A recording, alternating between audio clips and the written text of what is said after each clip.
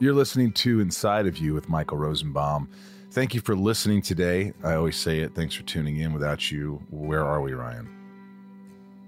God. I don't know. The infinite space between us and God. Yeah, I think that's where we are. We need you. We love you. We love that you tune in. I hope you're having a glorious week. Hopefully you're taking care of yourself, doing something productive, having a little purpose in your life. Yeah. You know, my good buddy Preston Christensen, he's 16 years old. He has terminal cancer, and I love the kid. And going to visit him and his family, and it's tough, man. You see a little kid so bright, so cheerful, so lovable, so smart and creative, and it just sucks, man. But he's so strong. It's like, I wish I was half as strong as this guy. But I want to give a shout out to him. He's a beautiful, beautiful soul, and we probably have to play one of his songs. He has a song that he's never really sang other than playing a little guitar, but he recorded a song. That's so nice. Actually, I have to edit this. Is it streamable? No, it was just he did a cover of a Blake Shelton song. Oh, cool. He's 16. He's never been in a recording studio before, and You do this at home or do you do this in a studio? no studio, but he just sang. They already have the music ready. Never thought you'd pick up the phone. It's Friday night. You should be out on the town. Didn't think you'd be sitting at home all alone like me. Nothing on TV, nothing to do, nothing to keep my mind off you and me. Pretty good, huh? The way it was, it was It's really good. about it now because I could be there in 5. I'm so proud of him. One last time. Listen to this chorus here. We don't have to be lonely tonight. Need you, want you, I'm right here. We don't have to be lonely. Anyway, big shout out to Preston. He's a killer. He's a man of many talents, and I love him, and I love Michelle and Chris and the family. Thinking about you guys, and you know, hey, I'm thinking positively. That's what I'm doing. Thinking positively. Great guest today, David Dastmalchian. If you don't know him, you should. Great story. He's Polka Dot Man in the Suicide Squad movie. He's in Dune. He's always working now, and he is such an amazing person. Ant-Man. Ant-Man. The crazy guy from Dark Knight. Yep. That's a very famous scene. He's just done a lot of great stuff, and he's going to get big and big. I see his Instagram just exploding, and after Suicide Squad. So I loved having him on the podcast. We're going to get right into that. But first, thank you for joining me this last Saturday on Stage It. We had two shows. We had my buddy Tom Lally, who's in Left on Laurel with me, and he joined Sunspin, and we sang some old Left on Laurel songs, and it was a blast. Also, I'll be in Detroit with Tom Welling, and we'll do a Smallville Nights on December 15th, that weekend, Saturday and Sunday. So make sure you get tickets for the Detroit Con. And also, if you want to give back to the podcast, some people really support the podcast. So many great patrons, but go to patreon.com/inside of you and join Patreon. And so many great friendships have Spawned. materialized. There we go. Come to be. Our handles are at Inside of You Podcast on the Instagram and Facebook, and at Inside of You Pod on the Twitter. I hope you'll continue to support us and listen to the podcast. There's so many podcasts out there, but hopefully every week you're listening to this one at least once or twice and telling all your friends. Please do. We're also available on YouTube if you want to watch it, which is always fun. But right now, let's get into my dear friend, great guy, David Dastmalchian. It's my point of view. You're listening to Inside of You with Michael Rosenbaum.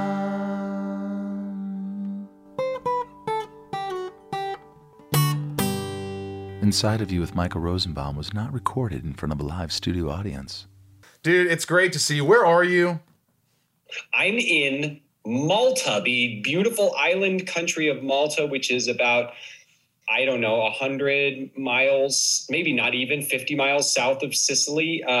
So we're in the middle of the Mediterranean, and I'm on my last leg of a very long and exhausting shoot. So it's so nice to see you. This is like, you're the glimmer of light at the end of the tunnel for me, that like, I'm coming home. Yes. Well, we all miss you. What are you shooting? It's a film called The Last Voyage of the Demeter, and it's interesting story. It is lifted from a chapter from Bram Stoker's Dracula, and it's actually a story that, because I write as well, and it's a story I've always wanted to write into a screenplay. It's a fascinating tale. It reminds me of kind of like Alien, except set on a schooner in 1897. So it's the boat that travels from Bulgaria to London, and the crew doesn't realize that in the hold is the Prince of Darkness himself, Dracula, and all of his belongings, because he's moving himself to Carfax Abbey in London. So the whole film takes place on this ship from beginning to end, and wow. We've been living the life of, it feels like I've been at sea for 4.5 months, man. How many crew members got sick? Oh, you know what? We did a sailing thing, but most of the time we're on a controlled. There are we're in this giant tank on the edge of the sea. So, and it's like an infinity pool, like optical illusion. So I don't know, because if someone got sick, they weren't stuck with us. They could just hop off and get away. But Right. I saw at least 4 or 5 people, and we're on what do you call them? You know, the things that make something shake. What is that, we're Ryan? always like, you know, doing this number and Right, effects machines or whatever that just kind of turn the boat and things like that. Wow, yeah. and you wrote this. No, I didn't. Sorry, I didn't. I always wanted to. Write this. Then, about 2 years ago, I pitched the idea to a friend who's an exec, who said, there's already a script and it's amazing and it's being made by Amblin. And then I just did everything I could to get an audition for the film, which I did, and miraculously I got cast. So Are here I you am. serious? What are the odds of that? You want to do something, you find out there's a script, you get an audition, and you get the part? I hadn't gone this hard and heavy after something in, I feel like, since maybe like theater day. Like, I chased this thing, fought for this thing. I put together the best tape, because this is COVID times. You know, I had to tape this audition with my lovely, understanding, and patient wife, who helped me. Is 3 massive setups for the audition, big dialect work. It's a period piece. It's a character that's very much not like anything I've had the privilege of doing before. He moves differently than I've ever moved. He speaks differently than I've ever spoken. And so it was like, I almost built a whole character just for I did. I built a whole role for just the audition. And when I sent it off, I honestly had a lot of peace, because I said, there's just no way. There's just no way. And then lo and behold, like a few weeks later. Well, what did you do though? Like, when you said, like, yourself, what we do here, if you're listening, you don't understand the process, is a lot of times you self-tape, especially with COVID, you put yourself on tape. Now, your background, a lot of people would just use the background you have, a hotel room or wherever you're staying, and they'll just read the scene and hopefully they get cast. But you did more than that. Yeah. So we were renting a house in Burbank because there was some emergency construction that we were having to do at our house. And so we were renting this house, and the bedroom, for some reason, they had these drawstring curtains. I never figured out what they were for. Not for the windows, like going over the closet or going over one of the walls. I don't know. But there's 3 scenes that they sent me. Each one was 3 to 5 pages. It was a grand total of like 12 pages of scene work. And the first scene is my character, who is the first mate of this ship. He's trying to round up a crew, and it's a very loud, abrasive kind of scene. Then there's a very confrontational scene, which takes place in the hold of the boat. which I wanted to do a completely different setup. So I did that against like a big wooden, dresser. It looked like I was there was some wood, maybe it felt like a boat. Wow. And then for the last one, it was a really emotional scene, and we framed the camera like as close as probably I am here with you. And I just, you got to just shoot for the fucking, sorry. You can say the F. Dude, we F all the time on this show. Oh, okay. You got to shoot for the fucking fence. You got to go. You got to swing.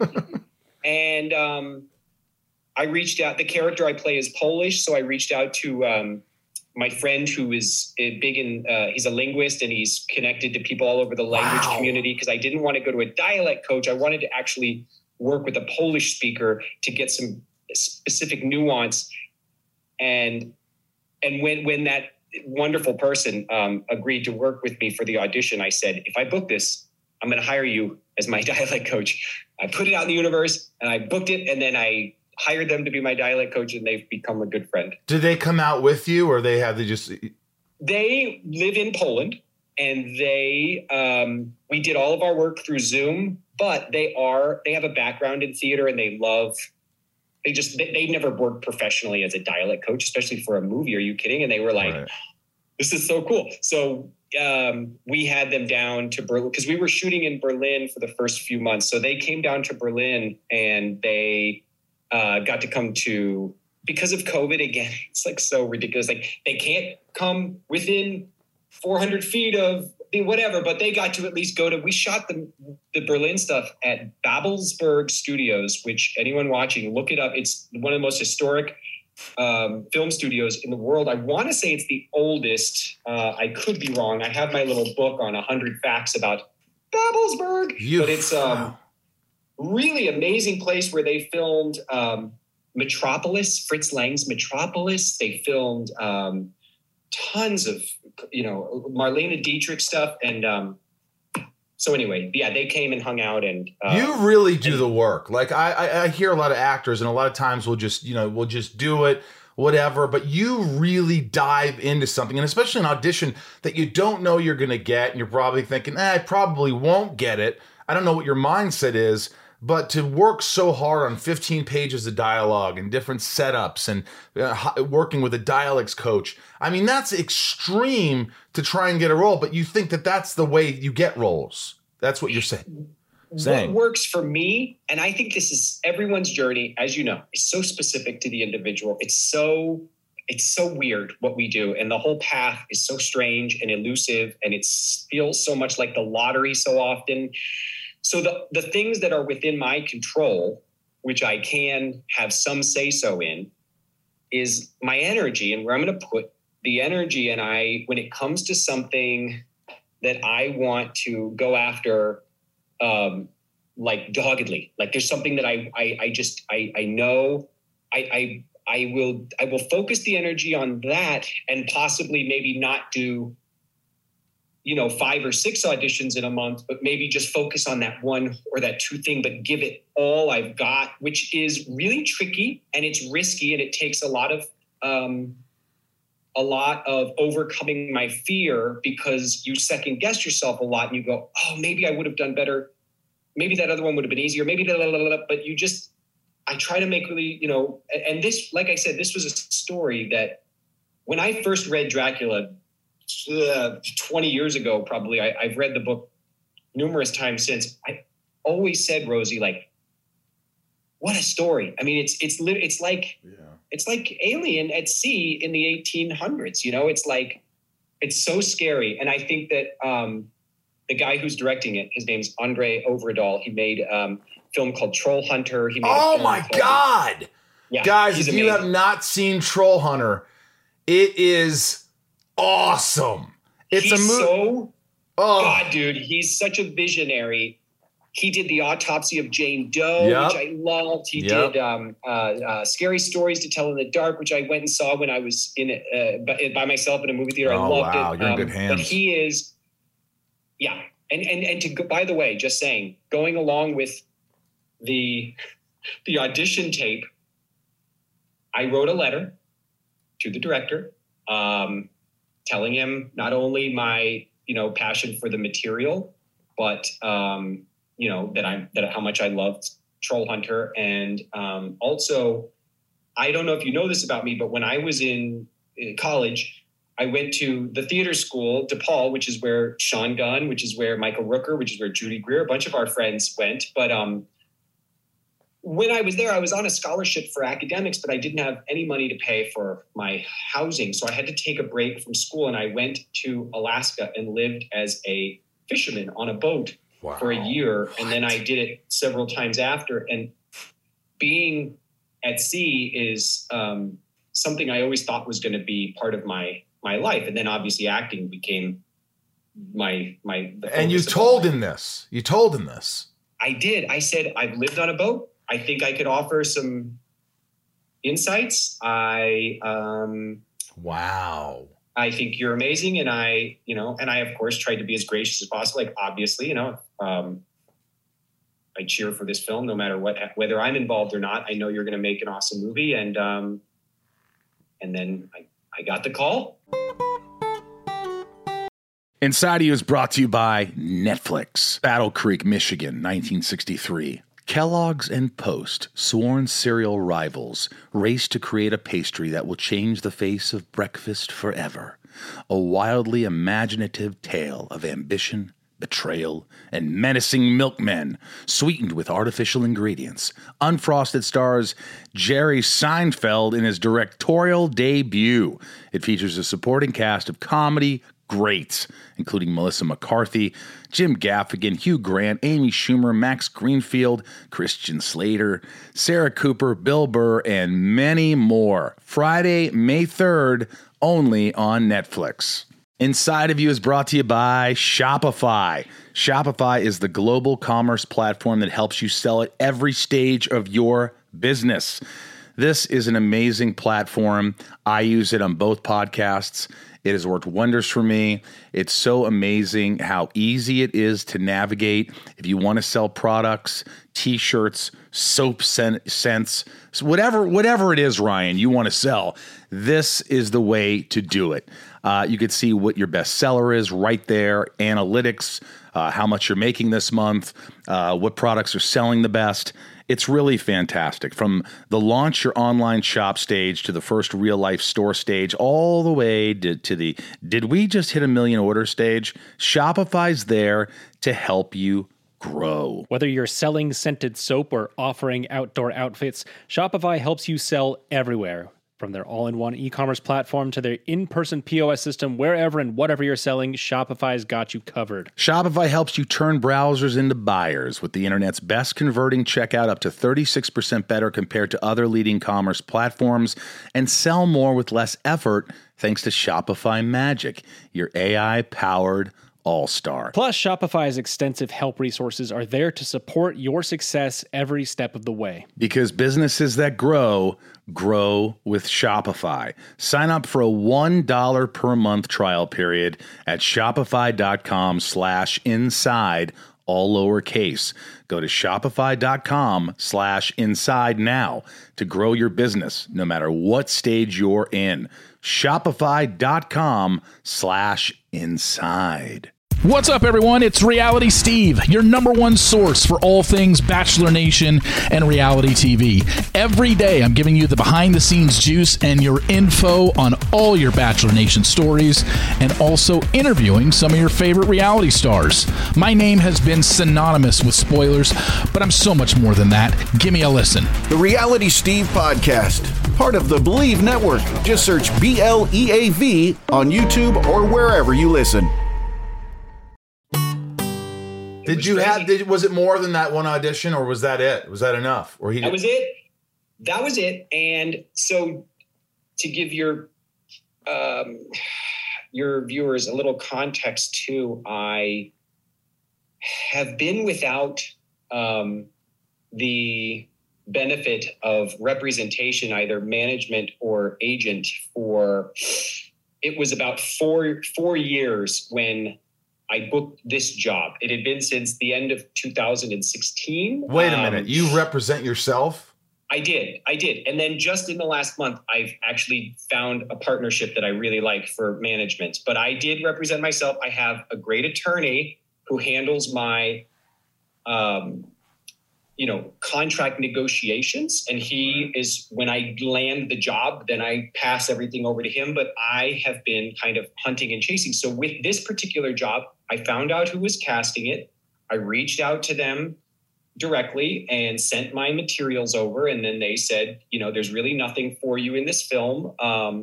But, and that was all I heard. And then about 2 weeks later, I have a mutual contact with the director. I had said, please, let Andre know if there's anything I could do. And the friend said, he said, you're a fantastic actor. There's nothing for you in this film. What? And then I said, okay, I tried. I did my best. Another week later, I got an email from the casting director saying, we know this is not your normal wheelhouse, but if you want to take a stab at this character, we'd love to see what you would do with it. And again, I read it and I was like, holy crap, I've never done anything like this in my career. This character is so, I understand him, but yet I've never had the opportunity to get to bring someone like him to life. And so I threw myself into it. I sent that audition tape, the letter and everything to casting. About a month went by. And at that point, I was starting to look at, okay, what's my next passionate thing? Is there something else out there that I really want to fight for or go after? And I wasn't. Nothing was definitely coming in my whatever radius. And I sent an email to the casting director and I said, just checking in. And they wrote back and they said, actually, the director really loved your material, but we're still a ways away from making a decision.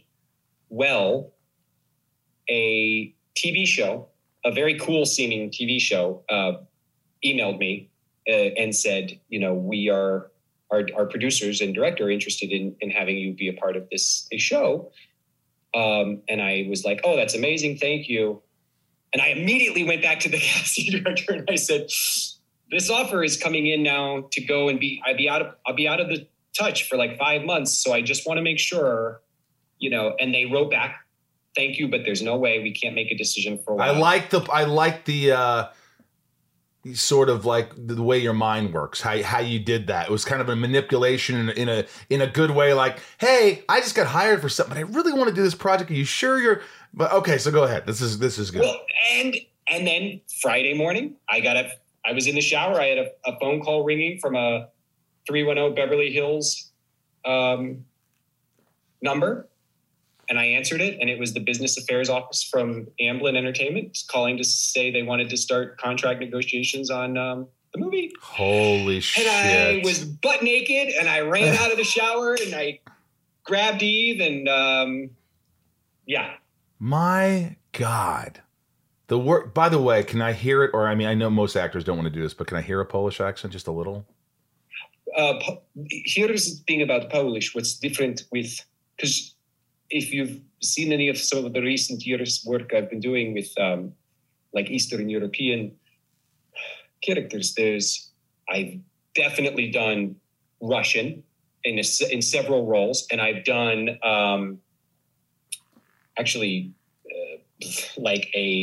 it was because the character was kind of disguising himself, but like a very blanket Eastern European. And that's good. So with Polish, one of the things I found to be quite different was some of the rounding of the vowels. And even the way, like if you're thinking about something, you and I might go, when you're in character and you're trying to like communicate that like you're considering something, there's these little minutia details that I was so grateful to have Han, my friend who dialect coached me, because I'd be like practicing a line and be like, and they would be like, no, we don't do that. We say, I do it. I want to learn. Like, give me a sentence. See if I could do it. Go ahead. Okay. How about this is a simple one? Pull, you bastards, pull. He's just saying pull, you bastards, pull. Pull, you bastards, pull. You bastards. And roll that R at the end of bastards. Pull, you bastards, pull. Come on, man. Join the boat. Join the boat. Oh, man. It's a cool cast, too, because it's got I'm the only Polish character. There's a Russian character. There's a Norwegian character. There's several English characters, 2 Irish characters. I want to see this. This sounds so cool. What's it called again so we can look out for? I don't know when it's going to come out because you're just still filming it. What's it called so people put it on their radar? It's called Last Voyage of the Demeter, although who knows what it'll be called when it comes out a year from now, you know? It might be called like Vampire Boat. Who knows? Or it could be called Dracula's Journey or The Prince's Journey. The SS Dracula. SS Dracula. I am Dracula. Remember Gary Oldman? I am Dracula. He was so good in that. God, Mina, I have. What is it? Mina, I have. What is the big saying? I have it on my poster because he signed it to me. I have crossed oceans of time to find you. Didn't you love him in that? He's so great, man. He's so great in everything. But Coppola's Dracula is like go-to for me. And there is, if you go back and watch the movie, there's a little snippet where you see the boat come into port in London. You see a wolf jump off of the deck. That's Dracula. And that was, so this movie is about that whole journey of that boat. Because in the book, the boat comes to port and there's nobody on board except for the captain who's lashed to the wheel. And so you got to see what happens. Wait a minute, though. Are you saying that the Polish guy dies? That just became a Jew. My character was too Jewish there. I would never say that. I look at every movie as if I'm the hero of the movie. So my characters never die. You know what's funny is that, I was talking to my engineer, Ryan. Ryan, say hi. Hi. Hi, Ryan. And you can't see Ryan, but you should. He's a very handsome man. But, I was like, if you say David Dastmalchian, a lot of people wouldn't know who you were talking about. If you said Michael Rosenbaum, a lot of people wouldn't know what you were talking about. If they saw your face, though, that's what he said. He goes, when you see his face, you're like, oh, I've seen him. I've seen him in a lot of things. And you're kind of like that guy who's done a lot of great work, but like this character actor. And then you start to dissect it and you're like, okay, and how old are you? 45. 45. Wow, you don't look 45. You look younger. I'm not hitting on you either. Thank you. Yes, it's all the Evian skin cream. But a movie comes along like Suicide Squad, and we'll get into that. But like, I look online and there's a McFarlane figure of you now. Do you know that? And it looks like you. I don't have any doll that looks like me. I mean, you've made it when McFarlane makes a doll of you. I mean, it's a huge thing because you've been doing all these characters. You're a writer. You're a director. You've been through it all. And at 45, you land a role. And I noticed this because I kept checking because I'm weird, that your Instagram just kept going up and up. It was like 120, 140, 160, 200, 220, 240. Like all these people are following you and your IMDb Pro meter number was just going down and down and down, and down's good because the lower numbers is. And I'm like, good for fucking Dave Dastmalchian. I mean, how do you feel right now? And we're going to get in this because I want to go back in time a little bit. But how are you feeling about all this? Thank you for asking. Thank you for the compliments. I love you. I'm a huge fan of your work, and I've been a fan of your work since long before I actually met you in person on the back porch at James Gunn's house. I've been a fan of yours for a very long time. So that's very nice and touches my heart. Thank you very much. Two things. The first is I have been in a bubble since June. I was in Berlin with my family, and then to Malta come, beginning of August. And in both of those bubbles, we are not only in a COVID bubble for production, but also the bubble of like my reality has been being on this boat fighting Dracula or being with my family and completely out of touch with everything that's going on in the rest of my life, including, family back home and my things happening with my career back home. And so my kind of context and connection to all of this has been through social media and like texts and my phone. And so that has been weird, but nice. People have been very nice. And thank God, people have been very supportive of some of the stuff recently that's, blown up. But the other thing, and I'm glad, and I hope we can talk about this today, because I know you're not going to shy away from talking about, the stuff that is a little more, awkward or uncomfortable. And I've been wrestling with this. I've been in kind of I've been definitely below my baseline, erring towards the depressive, because I could go down to deep depression, and I can go way up into, high anxiety and manic modes. And so finding my baseline is kind of part of my daily journey, if you will. It's my lifelong journey, just being at peace and serene with like that baseline. I'm struggling with the fact that I feel so grateful that, like you're saying, like my followers all of a sudden doubled and tripled and quadrupled, and people were being so gracious and kind, and neat new professional opportunities were kind of flowering, and lots of exciting, wonderful, neat things happening. And yet my family had to leave and go back to the US about a month ago. And that's really hard for me. They are a big part of my, not only my support system, but kind of just probably in an unhealthy way. I am insanely dependent upon even the kids for a lot of my settling and baselining. And I need to work on that, because I am a grown adult, and I should be able to do that without, leaning on others. But they're a big part of that. And I faced some really difficult moments in the course of making this film that I'm working on that made me feel dark. And those were both creative moments and also just production moments, to be quite frank. And someday we'll have coffee and I can download you on all of it. But just needless to say, sometimes this business can really make you really hurt. And so all these wonderful things are happening. And then at night I'm laying there feeling really blue and dark. And I've been wrestling with this kind of a sense of guilt over not just being like so happy all the time that like James's movie turned out so awesome and people loved it. And, Polka Dot Man's so cool, and the Dune stuff looks so cool, and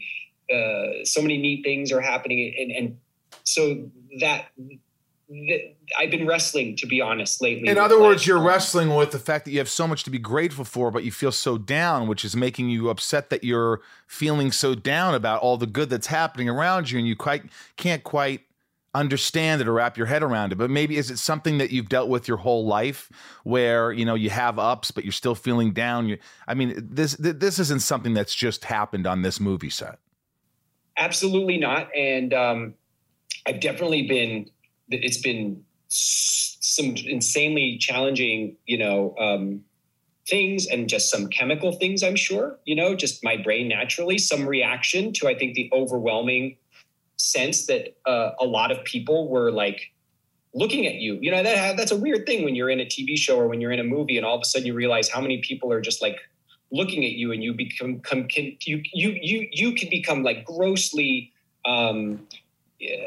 self-conscious. I'm sure all of us experience that as actors. And so I am, as we speak, doing the work, like getting up early, trying my best to make sure I get out of bed when I don't have to, even though I would be tempted to stay in it for too long, trying to eat well, trying to do my yoga, trying to do my meditations, doing my therapy. And I guess I just always look at these public conversations as like an opportunity to hopefully, if anybody's listening, that seems like, my God, I have a beautiful partner. I have a job that I love. I have things that I love. And yet I still feel like I've got the blues. What's wrong with me? The answer is nothing. Nothing's wrong with you.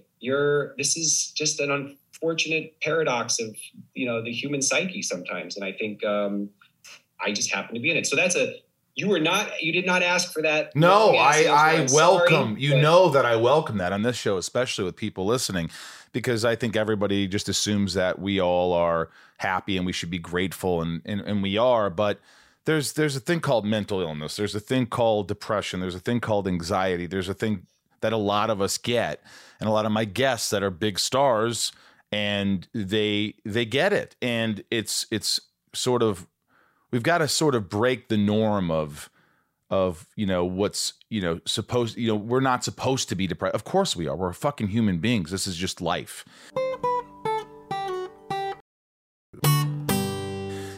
But you've been dealing with this your whole life. I mean, we could go back to, and I didn't know this until recently, but you're so open about it that, you had a heroin addiction.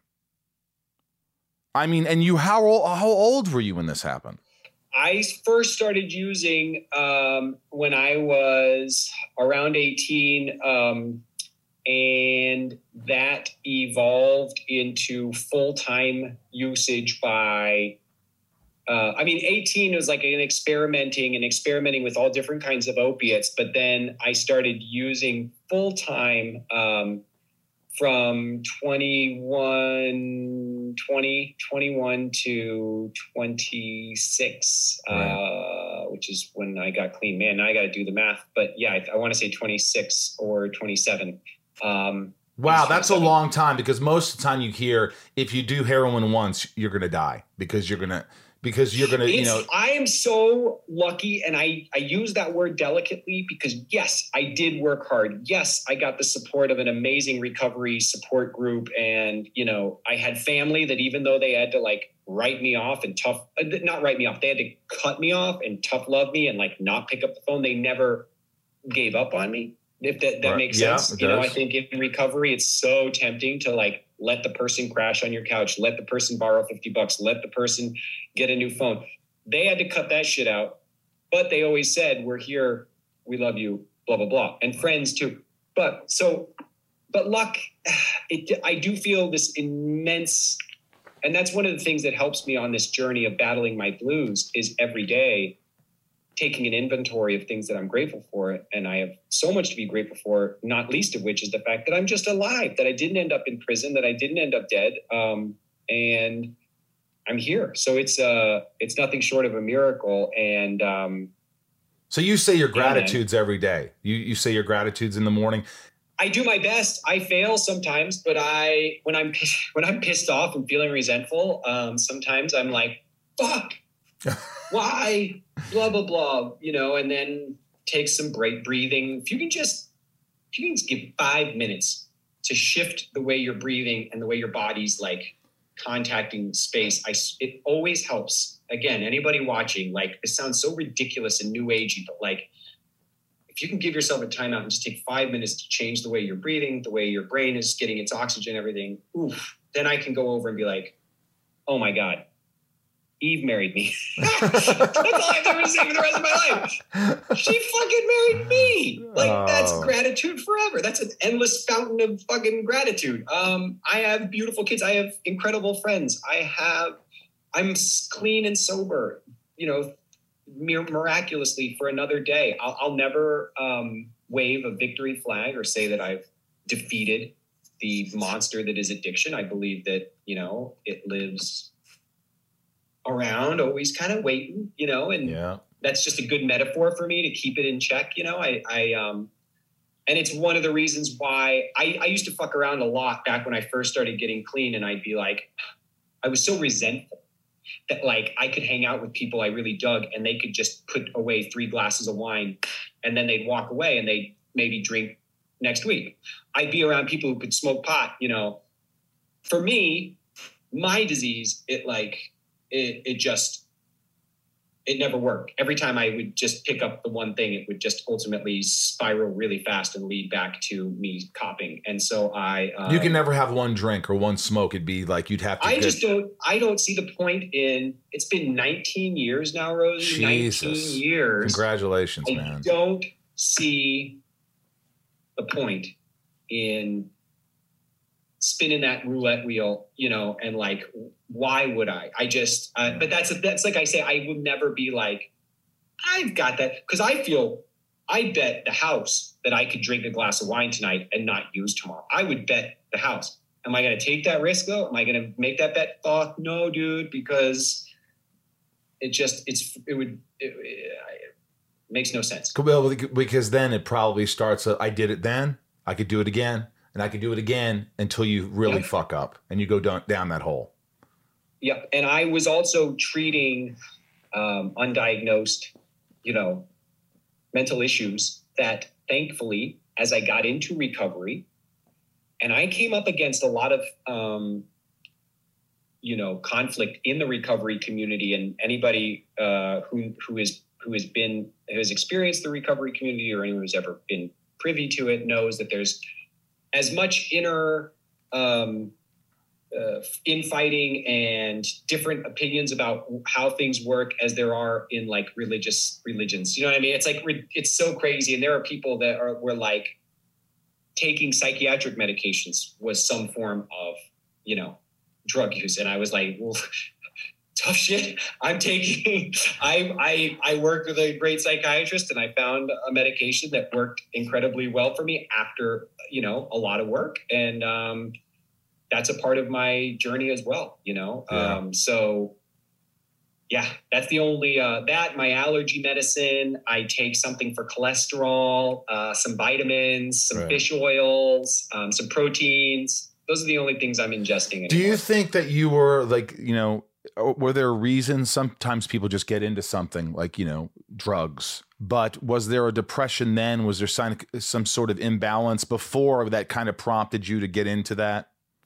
For certain. And I think I've always wanted to talk to you about your experience, considering, what you did with Impastor, like how much research or digging you did into the religious world, or where that, affected you personally, or if you had any experience with that. I was raised very religiously to the point that when I started exhibiting suicidal ideation and depressive behavior at a pretty young age, prepubescent, like 10, 11, I was, I had my first like full on planned suicide, and I was treated with religious counseling, like Christian counseling, where, you sit with the guy and he tells you that you're, feeling anxiety because you've been whacking off, and he gives you some scriptures to read, and that's your treatment. And, God love my parents. They just didn't know better. I'm not blaming them, but I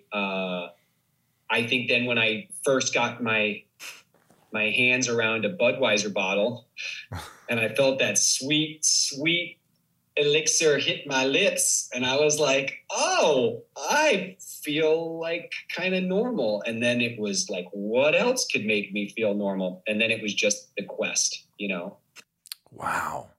I mean, so at an early age, you were already getting these suicidal thoughts. You already knew something was not quite right, and your parents didn't know how to help you. So it just kind of, you went into a tailspin, I guess, eventually, right? Yeah. And they couldn't control it. I was what you call high functioning, in the sense that like I was definitely scholastically, above average throughout high school. I participated in extracurricular activities. I loved theater and the arts. I also loved sport, and I loved having a good time, obviously. But, I was, it was a dangerous concoction, because I was very good at, I was a good actor. I was good at pretending like, I was okay. And I think, how did you get off it? What was the final? Because you used to have to hit. I guess you have to hit rock bottom before something happens, right? And I was homeless. Anybody who is checking out this conversation and wants to, I wrote and acted in a film that my dear friend Colin Shipley directed, called Animals. Yes, and if you guys ever get a chance to check it out, it's not my biopic, but it is definitely inspired by the reality. And in the film, a guy and his girlfriend live in their car. And I lived in a car for quite a while. I was stealing anything I could to resell to support my habit. I was, it was terrible, man. I was thoroughly ashamed of myself as soon as I would start to get sick or come down and withdrawal. The shame and the guilt of what I had done with my life and all this opportunity, having been a privileged white kid from Kansas City who had gotten to go study acting at this amazing school, was throwing his life away on like smack. I was so ashamed and so embarrassed. And the voices that were like, you're no good to the world. You're no good to anybody who loves you, because all you do is continue to bring them misery and suffering. Why don't you do everybody one solid in your life? Like, finally do that one solid and actually think about everyone but yourself for a minute and just be done and just end it. And so I made the most serious, I've made several attempts in my life, but the most serious attempt, which I came, as close as you probably can come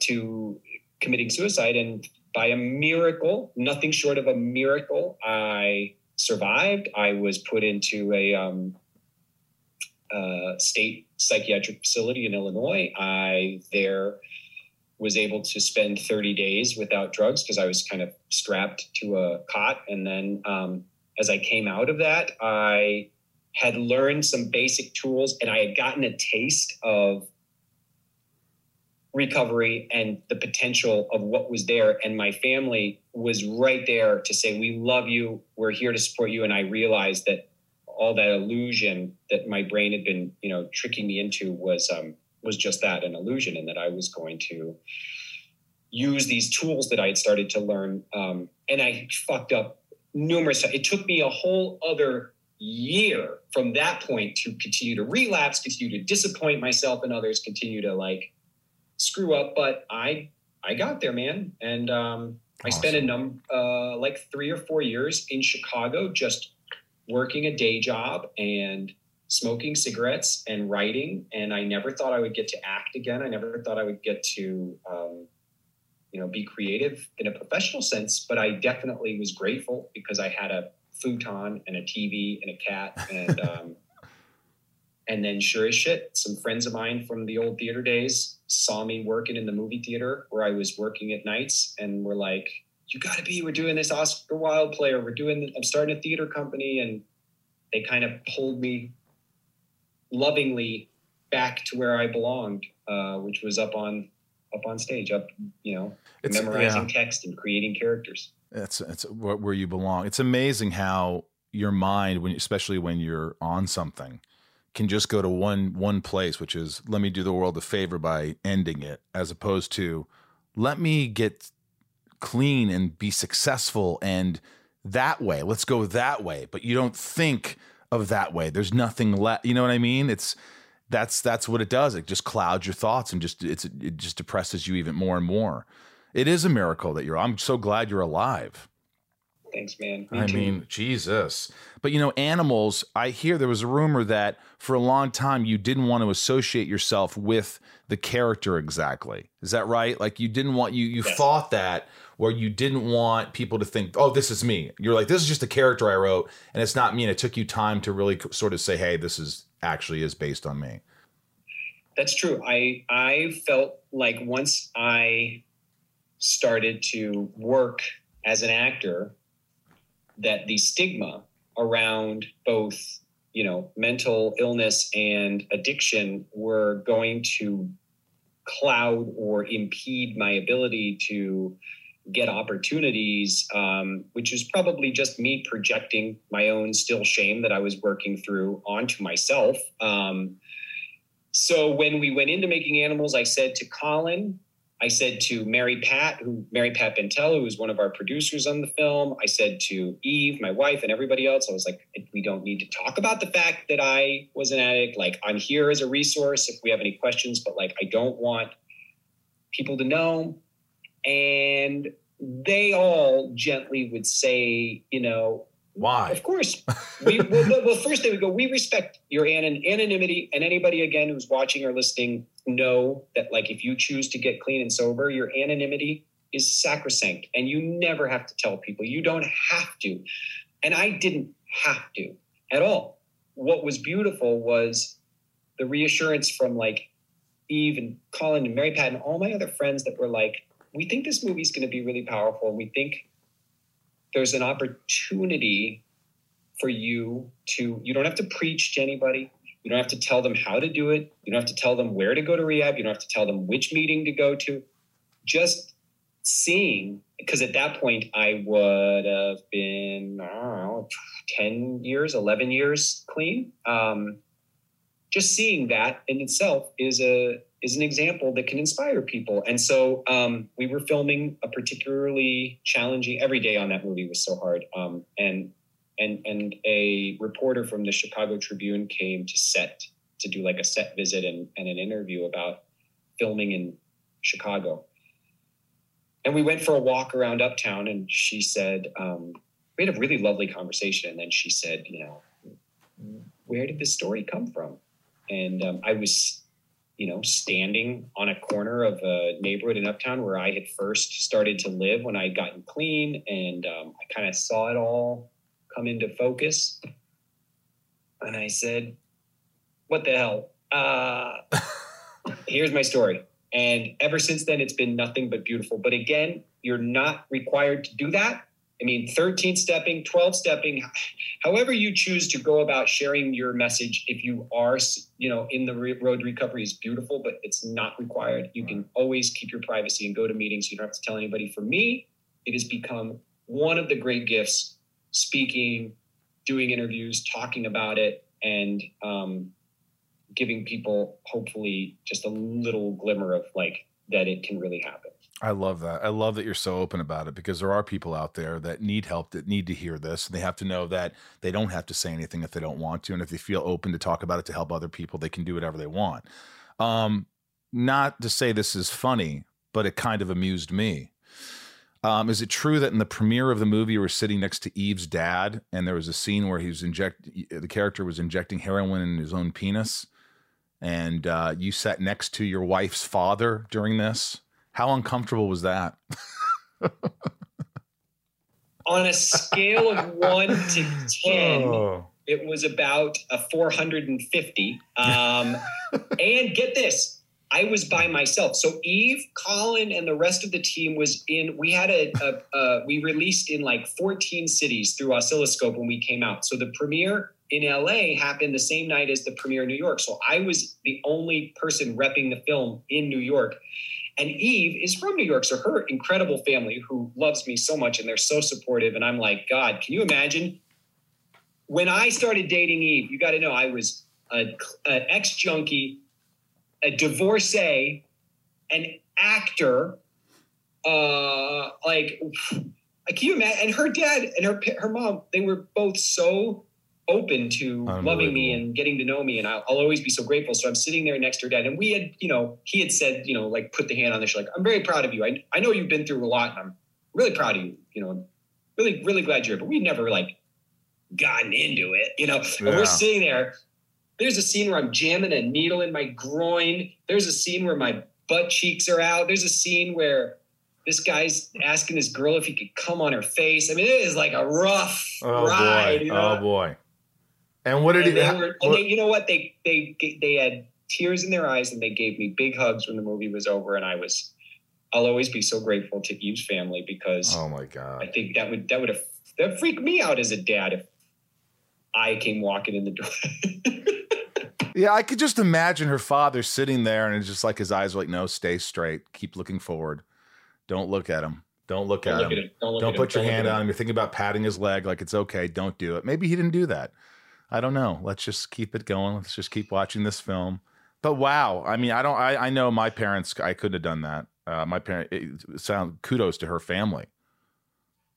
They accept you. That's the whole part of it too, is being accepted for your flaws or whatever. I think it's a beautiful thing. Look, they do. They accept me and they love me, and they've never made me feel like anything other than, and I don't fit in great with, you know, I mean, her dad's a golf guy, and you know, he's a sports guy, and he's very, you know, he's run nursing homes his whole life, and but you know what I love about them? They always try to find a common ground with me, and they always connect with me, and I try to do the same, and they, you know, they're my family, you know, they're like I'm just so lucky. I married a woman who has such an amazing family, and I've got an amazing family too. And I love Eve's relationship with my family as well. That's great. It's rare.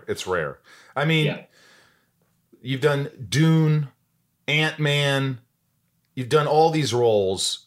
Suicide Squad comes up, and I remember that James Gunn, there was a video that was made. It was where James Gunn and Dave, our good buddy Dave, were singing a song from what? Set it up. Blue Velvet, Blue the Velvet. In Dreams sequence from Blue Velvet. Yes, Dave. Yes. And who directed it? Dave?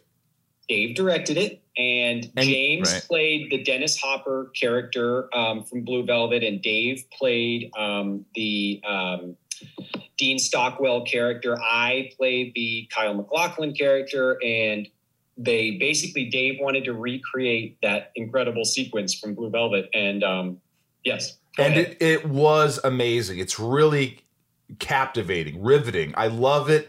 I laughed my ass off when I saw it because it's all my friends in the video. And James says that it's from this little video that you did. Tell me if I'm wrong, but he said you had, like, the way you were filmed was so unique and you had such an incredible face that's where you popped in his mind about Polka Dot Man. Is that true? I believe that is true. I believe that I heard him say that he was watching me that night when we were filming, and he was like, it's either that's my Polka Dot Man, or that guy has got such a crazy look on his face that I got to do something with him. What a gift, man. What a gift. Like, it's such a interesting thing. Like, I don't think I've ever talked about work with you. I don't know if I've ever talked about work with James. I don't think most of my friends who do what we do, it's like when we get together, we're either playing games or we're talking about politics, or who knows what we're talking about, but Right. It's never like work stuff. So you just don't think the opportunity to get to collaborate with your friends, which now, after the last couple of years, I am so fucking committed to, like, creating stories and opportunities where me and my friends can collaborate, because it's just, I'll remember that. there's I'll no remember- better I'll thing. remember I mean, that. seriously, dude, me and Steve Agee are like Love writing him. stuff right now. I write all the time. I'm committed to this because life is so short, man. It's so short. And I love what we do, but I love it even more when you're getting to, like, do it with people that you love. And not to say that there's not wonderful people you meet on the journey, and you meet Sure. strangers and they become your friends, but like, how great would it be if we got to, That's do a scene exactly together, right. To you work know? with your friends is something special. To be able to hire your friends on something is just, it's unique. It's hard to be able to do. And I mean, not really. I mean, you could shoot things for free and just hire your friends and keep doing it and have fun Yeah. on all different levels. Give me the conversation when James called you and told you you want to play. He texted me. He texted you. He texted me. I was in Scotland. I wrote another film with a mutual friend of ours. I didn't write it with her, but she starred in it, called All Creatures Here Below, which Karen Gillan stars in. Yep. And so I was in Scotland at the Glasgow Film Festival presenting the movie. So we were like 6 hours ahead of, maybe 7 hours ahead of James. And he texted me, it's kind of late for me, like 11 or 12 at night. And he said, I want you to be part of the Suicide Squad. And I was like, because I knew he was making the movie, and I was so excited because I just loved the idea of James Gunn making the Suicide Squad. Right. And so then I called him right back, and he was like, I want you to play Polka Dot Man. And I was like, you know this about me. I'm a huge comic nerd. I've been collecting comics my whole life, and I know nothing about the Polka Dot Man. I knew nothing about Happy. Right. I was thoroughly embarrassed because I've always been excited at the prospect that if I ever got like a big role in like a superhero movie, I'd be the guy that would be like, oh, well, which phase are we talking about? Was it, and which writer were we, what was the inspiration? And I was like, But you knew nothing. I knew nothing. And then he sent me the script, and it was so beautiful, man. It was so incredible. And he didn't know this about me, but I have, vitiligo, these spots. Can you see them on the Like camera? a little all bit, over my yes. body. Yep. And So it's kind of a white patch, like white patches, I have right? white patches basically all over my body that haunted me as a kid and were, the things that we think others are judging us by or care about, are so we're so wrong so much of the time. But that was something that really I did get picked on about it. And I had polka dots, spots, milk mustache. I had a lot of bad nicknames, but Jesus. I said to him, like, you don't even know how incredible this opportunity is. And not to mention the fact that I have these spots. And he was like, I don't even know that. He's like, I've been friends with you for, at that point, 5 or 6 years, maybe. And he was like, I had no idea. Unbelievable. Eve doesn't know that I'm talking to you. She's trying to call me. Eve, I'll call you back. Say, Eve, I'm talking to Rosenbaum. You know this because I told her last night. I'm not saying this because you're just with me, but I've told everybody when I see the movie that you steal the movie entirely. I thought that your character, it was absolutely my favorite character. It was touching. Just the way you played it. If you haven't seen Suicide Squad, your character, Polka Dot Man, is superb. It's superb the way you play it. Thank you. Yeah. Well, I just had to trust myself. James wrote, he created something so beautiful in all of his characters. He never underwrites a character. Obviously, it's James Gunn. He's going to write every one of his characters with 360 degrees, fully, dimensional. But I felt such a special connection to this. And anytime I was trying to put any English on it, anytime I was trying to really, gleam it up or anything, it was so great because he could come in and just be like, you ain't got to do nothing. Just be honest. Just say the lines. And he knew, I felt the way that Polka Dot Man has felt a lot. Maybe not in such extreme ways. Maybe I don't have an intergalactic virus, but I do have things that I'm ashamed of. And I have felt, obviously depressed. And so, yeah, it was.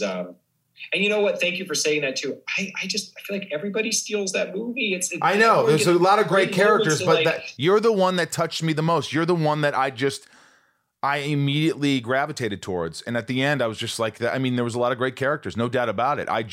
Your character resonated with me. There was something, you have magnetism. You have that, whatever it is, you're drawn to you on screen. And especially in that role, I feel like a lot of people, that's why you're seeing the rising in your Instagram numbers and all these things, because I think that it's such a great character. It's memorable. You're a McFarlane toy, for God's sakes. But, it's so crazy. It's so crazy. I FaceTimed with Arlo and Penny. They just got back to LA from New York yesterday, and I FaceTimed with them earlier, and the McFarlane toy and the Funko had arrived at the house in our absence, and that we had ordered. And so they were playing with them on FaceTime for me, showing me. It was surreal to say the least. That is the cutest. So weird. How hard is it, honestly, to work on I don't want to say James Gunn film, but a movie with so much action, with so much going on? Like, how exhausting is it on a day-by-day basis?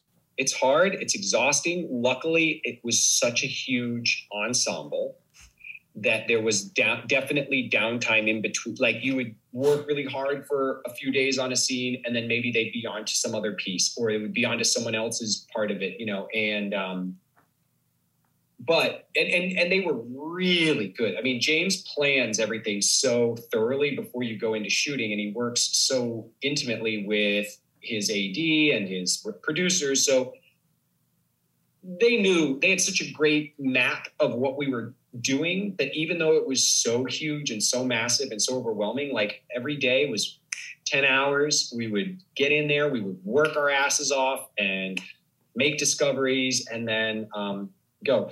I had not done anything physically like that before. There's a scene where thousands of gallons of water come flooding down on us, and we're trying to swim against this massive torrent of water. There's stuff that you don't really see where we get dropped into the ocean. And and had to swim through like this crazy ocean that James had built. Leave it to only James Gunn. He could build an ocean in the middle of Georgia. Like, holy shit, dude. It was so crazy. Running with a cable and trying to like jump through the air like I'm leaping from building to building. Like, it was crazy, dude. Yeah, it is insane. All right, this is called Shit Talking with Dave Dastmalchian. Okay, shit talking. This is rapid fire. Leanne P, these are my lovely patrons. They support the podcast in many ways. I love them, and they just have quick questions. Leanne P, what has been your favorite character to portray besides Polka Dot Man? Probably Jude in Animals. Rightfully so. Rozzy, what's your favorite moment of the set of Suicide Squad? My favorite moment on the set of Suicide Squad was when I had my big I'm a superhero moment, and I got really scared, and I didn't know if I could get where I needed to get, and all the moving pieces were going. It was a huge day in Panama. There's hundreds of crew. There's maybe 500 extras. There's Idris Elba standing next to me. It's like, oh my God, the pressure's on. And James, who is booming voice is coming through the God mic, which is, reverberating all over, just like comes to me. We had this really beautiful conversation, just the two of us kind of underneath an awning where nobody could hear. And he got me really in the most beautiful way, like where I needed to be. And then I yelled, I'm a superhero. I'm a motherfucking superhero. And it was just a great moment. And then boom. Yeah, that was it. That's awesome. Matthew J. Hey, David. How has working on Dune been compared to other projects you've worked on in the past? Did you read the novels before you got cast? And thanks. I love your performances, especially the one in Prisoners. Thank you, Matthew. I working on Dune, as with every Denis Villeneuve experience, is something that's very hard to quantify. It's a dream as an actor. He is an actor's director for certain. He loves nurturing and giving you clues and bringing you along, but also allowing you to make discovery. He's intensely imaginative. And I've been a fan of the Frank Herbert novel for a very long time. I also loved the movie when I was a kid. And I hadn't seen it maybe when I was in college, I should say. I loved it when I was in college, and I would get stoned and watch Dune. And I haven't watched it in a long time, but I had read Dune, Children of Dune, and I was very excited. That one, just out of the blue, fell into my lap. And when he told me he wanted me to play Piter to Freeze, I was so excited. And it was hard. It was hard, I will say, because the character is a mentat who is a human who, from the moment of birth, has been raised to basically be a human computer, computational brain functions enhanced by the spice that is, very data driven and just strictly computing and almost and because he's twisted and he's been twisted by the bad guys, by the Baron, my character is also it's kind of like a clinical sociopath computer. And that was hard because it's like emotionless. Oh yeah. If you're going to torture somebody, it's emotionless. There's no I'm getting revenge on you. Right. But and I'm glad you liked Prisoners. I think that's a beautiful film. And again, that's the movie I met Denis on, and I've been so lucky that he's now continued to cast me in his films. Raj, what is the biggest, I think we know the answer. Well, maybe. What's the biggest sacrifice you've had to make to pursue an acting career? The biggest sacrifice I've had to make to pursue an acting career was early on. You sacrifice all sense of stability and constancy. And as you're getting into recovery and mental wellness, one of the tenets of that is building for yourself a life that has a great deal of structure, constancy, consistency, because that's a safe place to exist when you have, vasculating moods, when you have a propensity towards addiction. So I took that leap, and I'm really grateful I did. It can be hard, as I told you earlier in the conversation. Sometimes it's really hard, but I think that is it. And you're exercising, you're doing all these things to, like, when you get depressed, when you get down, you're at the last leg of this film. You force yourself to get out of bed. Like you said, I remember my therapist said, "What are you doing in the morning?" I go, "I lie in bed." "Well, how long do you lie there?" And I'm like, "Well, I just keep lying there." And she goes, "Do you feel better?" I'm like, "No." "What happens?" "I get anxiety." "Why are you lying in the fucking bed? Get out of bed. Go do something." There are little basic things you're like, so now I'm like, stop, out. You're out of bed now. Now you're not tired. Now you're just thinking, you're in your head. Now it's time to get out of bed. There's certain things you do. What else do you do? Yeah. First thing I do right when I get out of bed is I have this YouTube channel that I subscribe to, Yoga by Cassandra, 10-minute daily yoga. I took the 10-minute challenge a long time ago, and I've been doing it ever since. I hate yoga. Are you kidding me? I fucking hate it, but I love it. It's been great. I love it. And you meditate, and that's great. Well, look, dude, this has been awesome. I'm so glad you were able to talk to me. You're like, how many hours ahead of me? 9. 9 hours. So what time is it there for you? 9 p.m. now. Do you work tomorrow?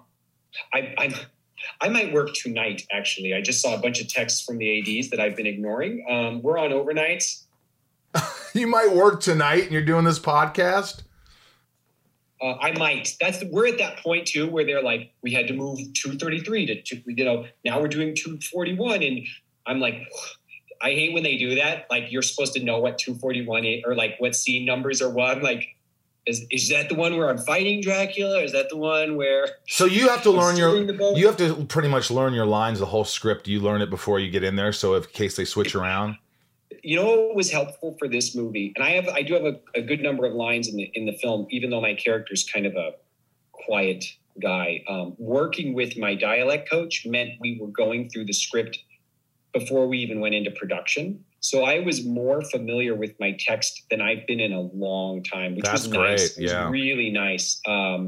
So when things would flip-flop and when they would go, "Oh, you're doing that scene where you give that fucking speech today instead of next week," I'd be like, okay, cool. Isn't that something? And my dialect coach, they also, they recorded all of my lines, them saying it. So if I couldn't get a hold of them or if I had to do a scene like that, I would just skip ahead to and listen and be like, "Oh, that's right. Devil, not devil, devil, or whatever." The devil, the devil said this. Jesus. Well, hey man, this has been awesome. Real quick, I got something because I feel like we breezed by this earlier. We were talking about Gary Oldman. David very famously had a scene with Gary Oldman in The Dark Knight, and I just want to hear what that was like. Oh God, what was it like working with Gary Oldman? Great interjection. Because David had to play the unhinged one, and Gary Oldman had to be the straight man. Wow. Well, 2 stories of so the first day I was ever on a film set was The Dark Knight in Chicago. I went into hair and makeup, and along the makeup line was Heath Ledger getting his Joker makeup put on, Gary Oldman, Christian Bale, Aaron Eckhart, me, Maggie Gyllenhaal, and Nestor Carbonell. It was this really long hair and makeup trailer. And I was like, and I met him briefly. He was super nice. He had the mustache. He was, he was Gordon through and through. And then when I was in London, I got to go to London to shoot the second part of my stuff, which is where Harvey Dent, tortures me and or interrogates me. And Gary's trailer was next to mine. And I used to smoke cigarettes, and he was smoking cigarettes at the time. So every time I'd hear him open his door to have a smoke, I would happen to just be open. I would be listening at the window, and then the door would open and I'd be like, "Oh, fancy running into you again. How's it going?" And he was super cool, super nice, very chill, very, unassuming, as Gordon is. I mean, he had that energy kind of and I don't know if that's how he always works, but he definitely felt, just this nice, quiet Midwestern guy, even though that's not who he is in real life at all. He's my hero. He's my favorite actor of all time. There's no doubt about it. He's a master. I remember my friend was working at Carmine's in New York, Carmine's restaurant, it's an Italian restaurant. And he calls me on the home phone because, they were in cell phones. And I'm living with 3 guys in a 1 bedroom. And he says, Gary Oldman is here. He just came in with Isabella Rossellini for dinner. I go, I'll be there in 20. So I didn't have much money, but I got a taxi, went across town, and I waited till they were done with dinner. And when they were done with dinner, about to get the check, I just walked up and I said, I just got to tell you, hi, Mrs. Rossellini. Mr. Oldman, you're my favorite actor of all time. And, I really love you. And I just, flew here from Kentucky from college. And, and he's like, you're an actor. And I said, yeah. He's like, I've flown over Kentucky a few times. And I said, oh, that's great. He goes, and we'll work together. We will. And he just, but it was an intensity he had, that Gary Oldman intensity that he just looked at me because I said, I really want to work. He goes, we will work together. And I'll never forget it. I'm like, to this day, I'm like, one day I'm going to work with Gary Oldman. I'm going to say, hey, you said we'll work together. And he goes, yeah, I don't remember that. But it's going to happen. Let's manifest that. Manifest it, man. I mean, he's the best. He is the best. Favorite Gary Oldman movie? You're the best. This was great. I love that I got you inside of me finally. I feel like it feels really nice. It does. Warm and toasty. Really, yeah. Listen, nice. You are so engaging. You're so open. You're welcome to come on anytime. I love this. It's a long time coming. I wish you continued success. I love your family. I can't wait till you're back. Please invite me to a game night. I'm double vaxxed. I'd love to hang out with you. Cannot wait. All right. Cannot wait. All right. Say goodbye in Polish with a Polish accent. Okay. This was very nice conversation. Thank you very much. Bye. I love you. Love you, man. Bye. I hope you enjoyed that. He got really personal, talked about his heroin addiction, which was pretty mind-boggling how he got out of that, how he survived. He's a survivor, and he works every day on himself. And it comes to show you that, you put the work in and you change your patterns and you change your behaviors that you can change. Mm-hmm. You can change for the better. And he's got a pretty great life, but it's a work in progress. He's always working on himself. He says it's not like it's easy. You have to do the work. Yeah. So thank you. And once again, if you want to join Patreon, patreon.com/inside of you, give to the podcast a little more. I love sending boxes and little notes to all the top tier patrons. I love doing an occasional YouTube live. I like doing all sorts of shit with my patrons. I love you guys. And remember, I'm going to be in Detroit the weekend of October 15th with Tom Welling. So we'll do a small little nights. We'll do some signings and all that jazz. And another last shout out to my good buddy, Preston Christensen. Love the guy. So I just want to give a shout out to him. And here are the top patrons. Let's do it. Cool. Nancy D, Leah S, Trisha, Sarah V, Little Lisa, Yukiko, Jill E. Yukiko's still with us. Look at that. Brian H, Mama Lauren G, Nico, Jerry W, Robert B, Jason W, Apothean, Kristen K, Amelia O, Allison L, Raj C, Joshua D, Emily S. I got to see a lot of these guys when I was in West Virginia. And it was really? a real treat. I got to see a lot of patrons. Oh, nice. And it was wonderful. CJP, Samantha M, Jennifer N. Mm-hmm. You're damn right. I'm damn right. Stacy L, Jen S, Jamal F, Janelle B, Carrie B, Tabitha 272, not to be confused with. Tabitha 273. Kimberly E. Mike E. Eldon Supremo, 99 more, Ramira, Santiago M, Sarah F, Chad W, Leanne P, Janine R, Maya P, Maddie S, Shannon D, Belinda N, Kevin V, James R, Chris H, Dave H, Spider-Man Chase, Sheila G, Brad D, correct, Ray H, Tabitha T, Liliana A, Turd K. Turd K? Yeah, that's Michelle. It's Turd. It's Turd something. It's Turd Burglar, Turd Ferguson, maybe? Yeah, I said that last week. Turd Ferguson. Right? Yeah. Turd Ferguson. I think that's who it is.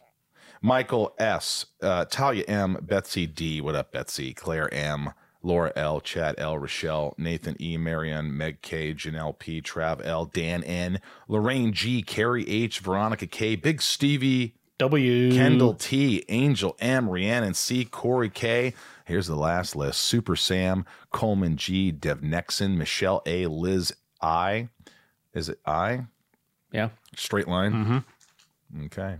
Jeremy C. Hi, Jeremy. Andy T. Cody R. Sebastian K. Gavinator N. H. David C. Elliot M. John B. Brandy. Carlisle. No. Brandy D. Yavor. Camille S. Bono or Bano. Bono. The C. The C. Joey M. Willie F. Christina E. Adelaide N. Jeffrey M. Bridget A. Omar I. Lena N. and Design OTG.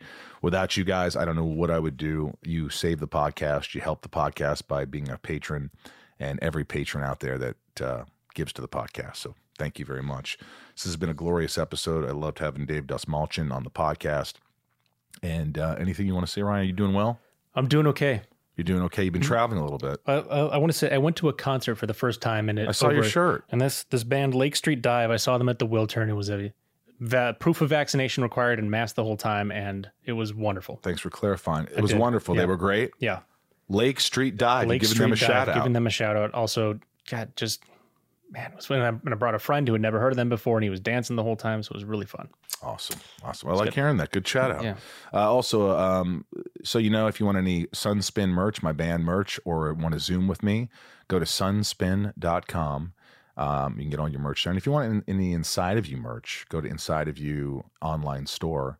You can get Lex Luthor stuff, Smallville lunch boxes. You can get all sorts of shit and a lot of Inside of You cool stuff, tumblers, autograph stuff.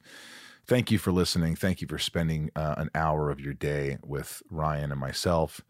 That's about all I got today, guys. So, life's good. Keep moving. Keep going. I had, let's just say a friend had some major problems this past week, and it got pretty dark, and I'm glad I was there for that friend. And, but it really, really was tough on me. It was tough. I don't want to get into it, but I'll just say, it's good to be a good friend. If you got a good friend and you see some behavioral things and you think they're going down the hill, talk to them. People just need someone to talk to, someone who actually sounds like they give a shit. Not just like, how are you? You know how people always say, how are you? Oh, I'm good. Oh, great. Next time someone says, hey, you doing? They're passerbys. I'm going to go, I'm all right. Excuse me? What? That was weird. Thank you for joining us. Thank you for allowing me to be inside each and every one of you, from Michael Rosenbaum and Ryan Tails up here in the Hollywood Hills of California. You guys, much love to you. We'll see you on the flip side. Welcome to Talkville, the ultimate Smallville rewatch podcast. Guest star Sarah Carter as Alicia Baker, although I didn't really work with her a lot. But Tom did, and they had some real big smoochy scenes. Yeah. Can we talk about that? Could there be any more sex? What was a 3-page makeout scene that just kept going? Good Lord. We get it. They have chemistry. Jump in now or catch up on any of the past seasons of Talkville on YouTube or wherever you listen.